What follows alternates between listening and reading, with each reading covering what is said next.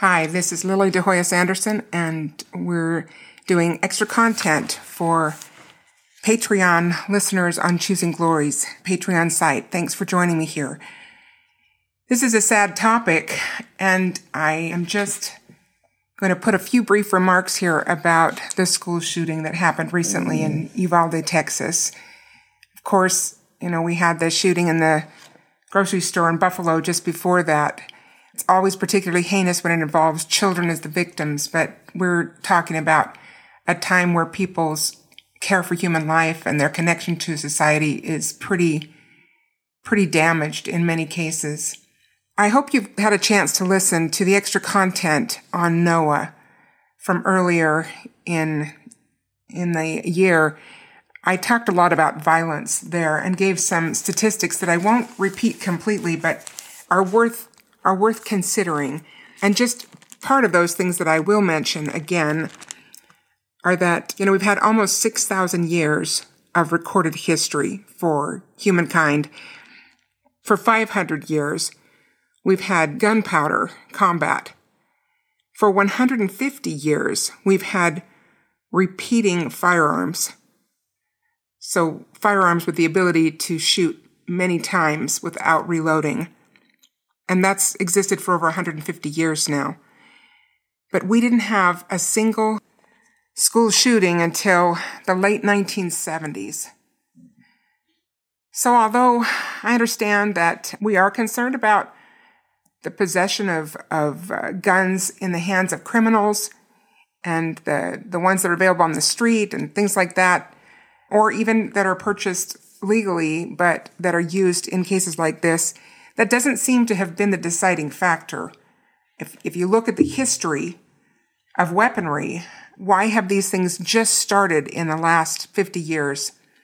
Not quite 50 years even, when we've had this firepower available to us for over 150 years. So I quoted Dave Grossman a lot in the extra content on Noah. And he's a great resource, a lieutenant colonel in the Army, a psychologist who taught at West Point. He's done a lot of research, personal research on killing and how the military has had to concern itself with that issue, of course, throughout the history of time, but how things are changing now. And to cut to one of the punchlines that he brings, it's video games. It's video games. The proliferation of violent video games where we have increasingly realistic graphics, and our kids are put in a situation, if they're playing these games, where it's more and more lifelike and where it really overcomes that natural human inhibition against killing one of our own kind. And this is a serious issue. I really plead with you that if you have these Grand Theft Auto, Call of Duty, whatever, I don't even stay current with any of that, so I don't know what is out there completely, but please don't have your kids playing those things. Of course, it's similar about movies and TV. There's a lot of depiction of violence, and it's more and more graphic. And all of these things desensitize the soul. They desensitize the spirit. Maybe you've had missionaries come home, and you know that some of these missionaries who have really been trying to live in the spirit while on their missions come home and are kind of shocked at what's on TV or what's in the movies. And that's a good thing. That's a good thing that they have been so immersed in seeking the spirit that they are offended by the kinds of depictions or stories or whatever that we have in our media. But that should remind us that we can all step back and take a good look and say, are we doing things that desensitize our spirits and desensitize our souls so that we're not as horrified? I'll quote Alexander Pope again. I've done this many times. Such great insight from, hundreds of years ago, where Alexander Pope, the English poet, wrote, "Vice is a creature of such frightful mien," M-I-E-N meaning face. "Vice is a creature of such frightful mien that to be hated needs but to be seen. But seen too oft, familiar with her face, we first endure, then pity, then embrace." such an insightful but horrifying sequence that we can start to get used to something, we endure it, we become desensitized, and then we find it, pitiable, or we kind of find something redeeming in it, and then we can too easily fall into a place where we embrace the very things that once horrified us. So, of course, when it comes to these tragic events in our society, we really need to talk to our kids. But a lot of what our talking needs to be with them, honestly, is listening and letting them explain. Now, they don't have a lot of vocabulary sometimes around these things, depending on their age. The younger ones may not have a lot of ability to articulate, but it's good practice for them to think about how they feel. Maybe you've looked online and you've seen depictions of emotions with those kind of happy face emojis, but they can show happy, sad, angry, confused, surprised. Anyway, lots of depictions of emotions through a very simple character there. And it's worth, printing those up or pulling them up on your phone or something and asking the kids, the younger kids, do any of these things represent how you feel? Do you feel like any of these faces? To get them talking about things, because we do want them to get used to articulating their emotions. We make big mistakes in our society when we repress, or we encourage others to repress, or just because we're not more aware, we, inadvertently kind of allow our children to repress all their feelings. When we say things like, "How do you feel?" and they say, "I don't know," sometimes we drop it. Now, there's a fine line here, because it's not about hounding them, of course. It's not about harassing them or trying to drag things out of them. But it is about creating an atmosphere that is sufficiently safe, where they know they have our attention, where they know we care. There's eye contact, or we're sitting next to each other, or we're going on a walk. We're doing something together that's, comfortable and safe and involved and connected. And then we try to help them understand their feelings and learn to say what their feelings are. This is so important, whatever the situation is, not just these horrific events. But to help them understand how to articulate their feelings is a process. Don't be in a hurry about it, but persist. Share your own feelings in gentle ways that are age appropriate, so we don't horrify our children about the things that may have affected us, but that we allow them to see that it's good to talk about those things. And as I said, listening is so important, not placing ideas in their head.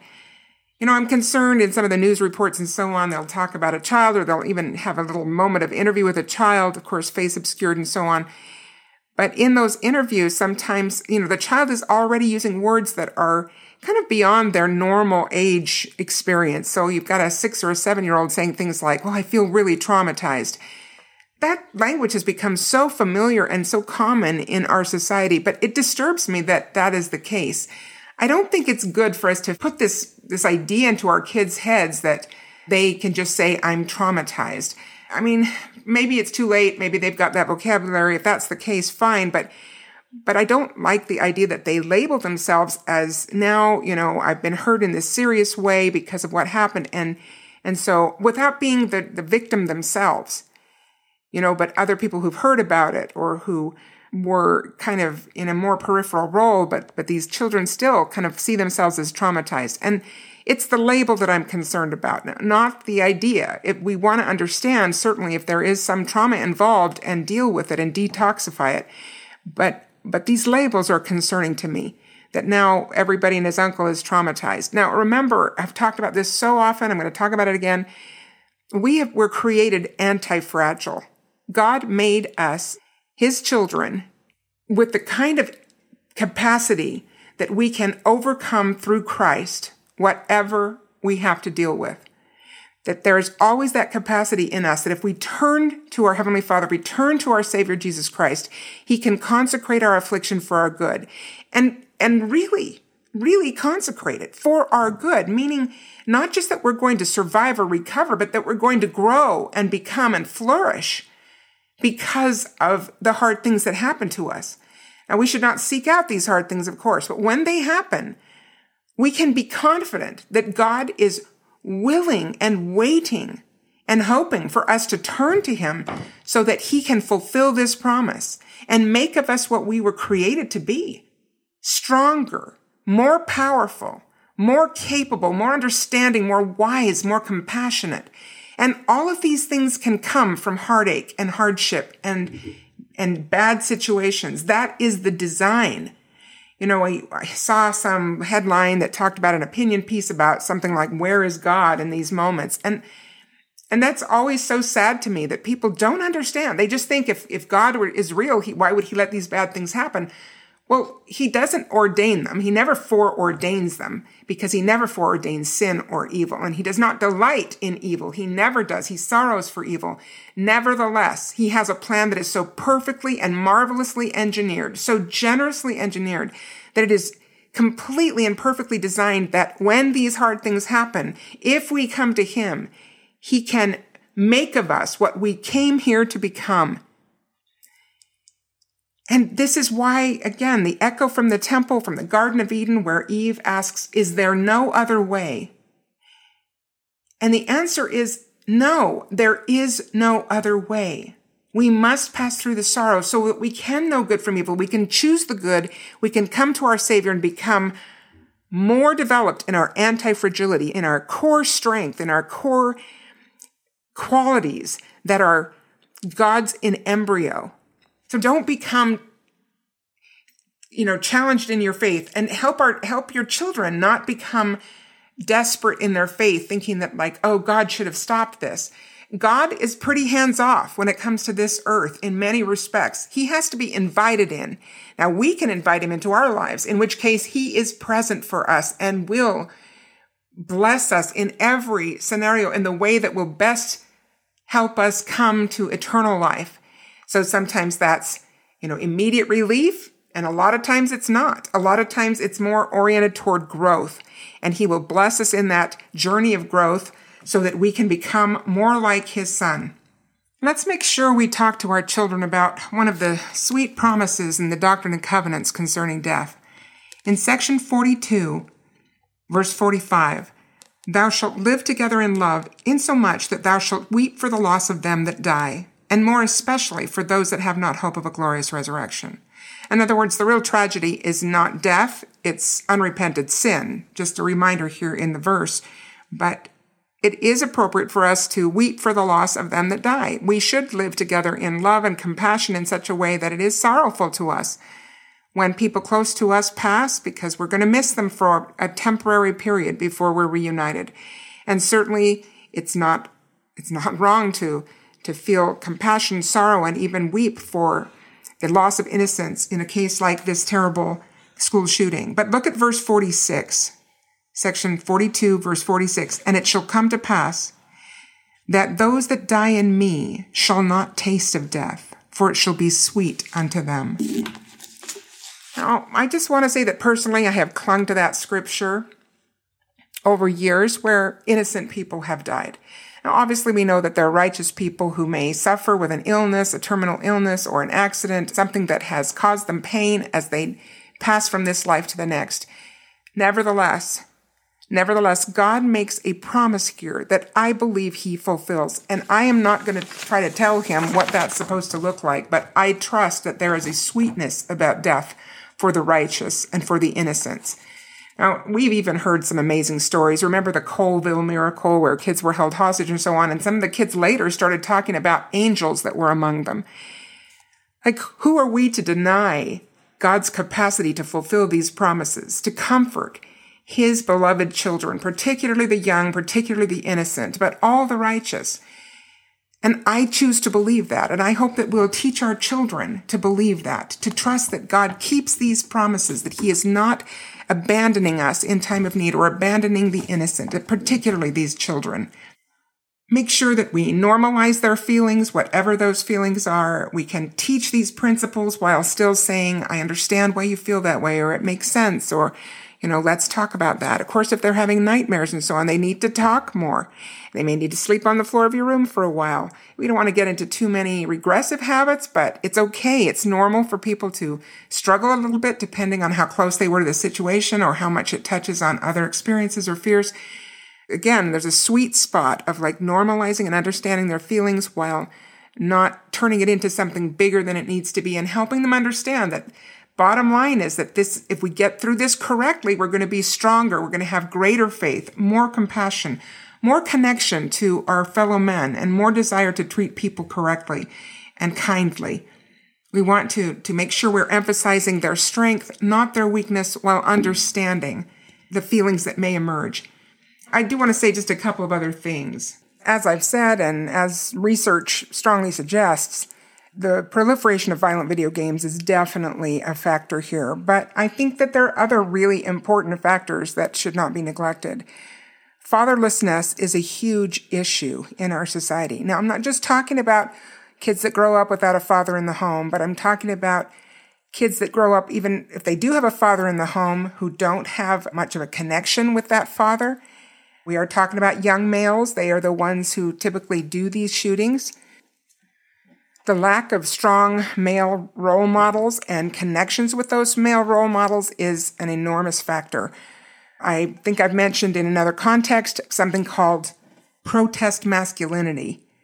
This is a fascinating idea and tragic, which talks about how young boys growing up without a strong father presence find themselves at some point wanting to separate from their mother because they're male, not female, while daughters can grow up kind of in the image of their moms, so to speak, or at least have a pretty strong role model in their mothers. A boy needs something different because he is different, and he needs a man around, and he needs to have a man who's involved and engaged with him, who does, guy things, and helps to tutor this young boy into being an appropriate man, one that is empathetic and kind and controls the power within him in order to bless rather than destroy. So this is such an important relationship for young men, and it's lacking. With or without a father in the home, we see this lacking more and more in our society. And the costs are very high. So when this young boy is growing up and wants to, kind of separate himself in his own identity from his mother, this is not conscious, of course, but it's a very natural process. And there's no good, strong male role model to land on and to then kind of emulate or use as a role model. What does he do? He ends up going too far. And he becomes kind of antisocial, violent, often violent against women. But this can include children, right? So we have a very strong indication that this is happening again and again in our society, where there's family disintegration of all kinds, but particularly we've lost that strong father role very quickly and for a long time now. We're starting to see some of the fruits. Chris and I watched I don't know what it was, Animal Planet or National Geographic special years ago. And I had read about protest masculinity not that long prior to us watching this special. And it was on some wildlife reserve in Africa where they were kind of transporting elephants from one place to the other, relocating parts of the herd. And they had taken some male adolescent elephants into a certain new area of the reserve to grow up in.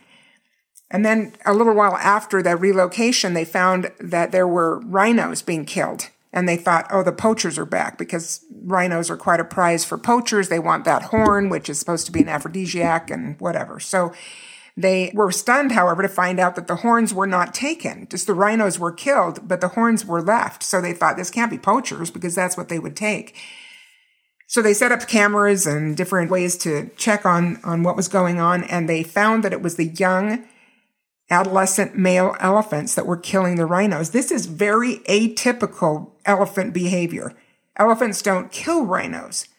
So what was going on? Well, they thought, how are we going to stop this? And somebody had the correct and brilliant idea to bring in adult bull elephants. These adult males, these bull elephants came into that reserve. They moved in some of these adult males and they whipped those adolescent elephants right into shape. This is not by chance. Men help to show where the boundaries are to young growing boys. They show what is acceptable social behavior. They show how to connect with other men and with women and with children.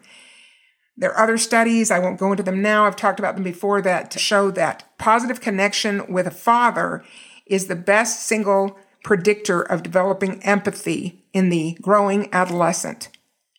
Now that's really clear. That's really clear from many research studies. So when we're acting like that doesn't matter, we're in trouble. Now, if the father is not available, we have a wonderful structure in the church. Sometimes it works, and I hope it will. We should try to get it to work. There are ministering brothers that can help to provide some of that interaction, that positive male role model and interaction stuff with our young growing boys. It could be an uncle or a grandfather.